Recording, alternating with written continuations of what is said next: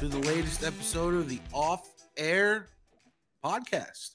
I am Chris Thomas, joined as always by my fellow 92.9 The Game producer, Steve Gagliano.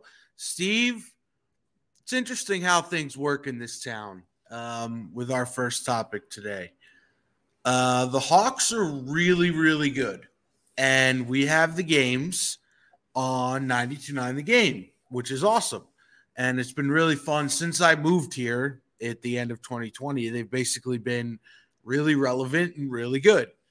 But when the Falcons are even a semblance of competitive, it is all Falcons all the time. I'm really noticing that for the first time this season, as the Falcons were on the cusp of being competitive the past couple seasons.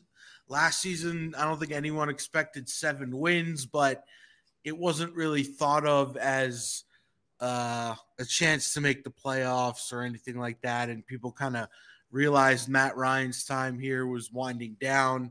So I thought we'd start the show off today just kind of looking at our audience and being like, so football really is this popular, huh, guys?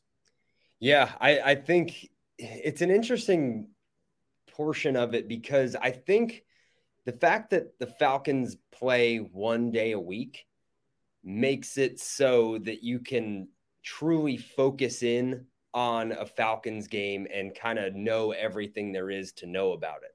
With the NBA, and this is part of the thing during baseball season too, and why a lot of people aren't, fully in on the 162 in the postseason, is because it's so much harder to devote that much of your time and that much of your energy to a sport where there are games, 3, sometimes 4 days a week, because, you have work, you have family, you have other obligations. But on Sunday afternoon, or as we saw last week on a Thursday night, you can say, I'm going to devote all of my time to paying attention to this one specific game, and then kind of talk about it and think about it in the week leading up. That's kind of why I feel like that might be the case. Yeah, for some of us, a lot of us, unfortunately, have to watch the one primetime game, as ugly as that one turned out being. So from a show planning inside radio perspective, I think it's interesting how we plan our shows and how we plan our week. For instance, today being Wednesday, this episode will drop on Thursday. Dukes and Bell are at State Farm Arena because the Hawks are welcoming in the first place Boston Celtics, and it's a battle of 2 of the, either the 2 best teams, or if you want to include Milwaukee in there, 2 out of the 3 best teams in the East. And we're making a spectacle of it. We're having Carl and Mike there to greet the fans as they come in and do the radio show. And, yesterday Nate McMillan was on the radio station, and the GM Landry Fields was on the radio station. So we're certainly giving the Hawks their due, and we're certainly, keeping the relationship with the team that we have and keeping the relationship between the fans and the team that we have a huge priority throughout the regular season and the playoffs. But as soon as anything comes down with the Falcons, that's where the shift and the focus goes to. We had yet another day, Steve, yesterday, where the main conversation remains, what are the Falcons doing at quarterback? It's amazing. And that's even after Arthur Smith came out and essentially said there is no quarterback controversy. He used the word situation because I think that was in the question that was asked of him. So, yeah, it's one of those things. It's not going to go away, even if the coach comes out and says that this conversation isn't happening. It's one that fans want to have. And as we talked about on the last episode, it's one that, is warranted after what happened last week. Now, if the same thing happens again this Sunday against the Bears, as we saw it against the Panthers, that's only going to, ramp up even further, if that's even possible. Yeah. And the other thing too, that's interesting to keep in mind is what the Braves are going to be doing this offseason. That That I think is the only thing in this city that can rival what the Falcons are doing, as long as they remain relevant.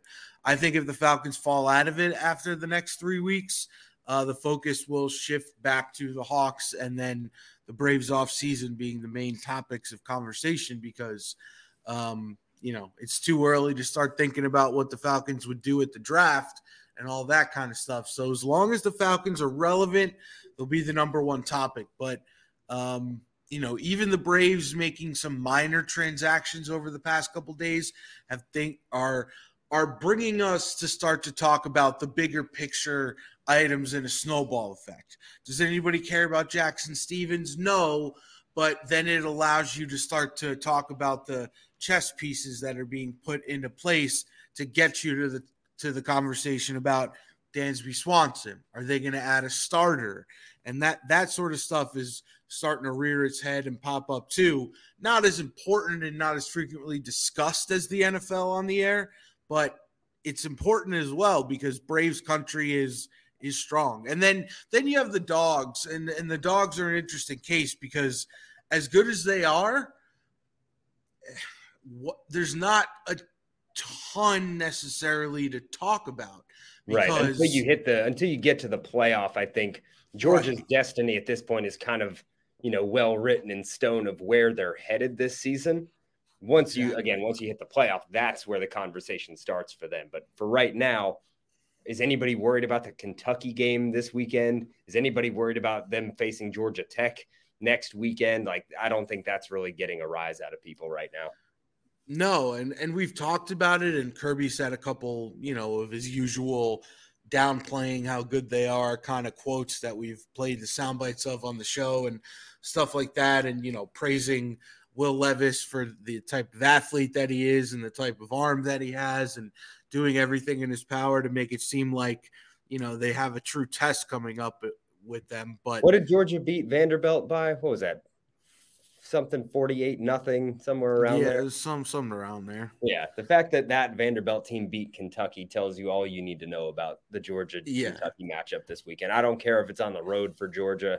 It is not anything that people need to concern themselves with.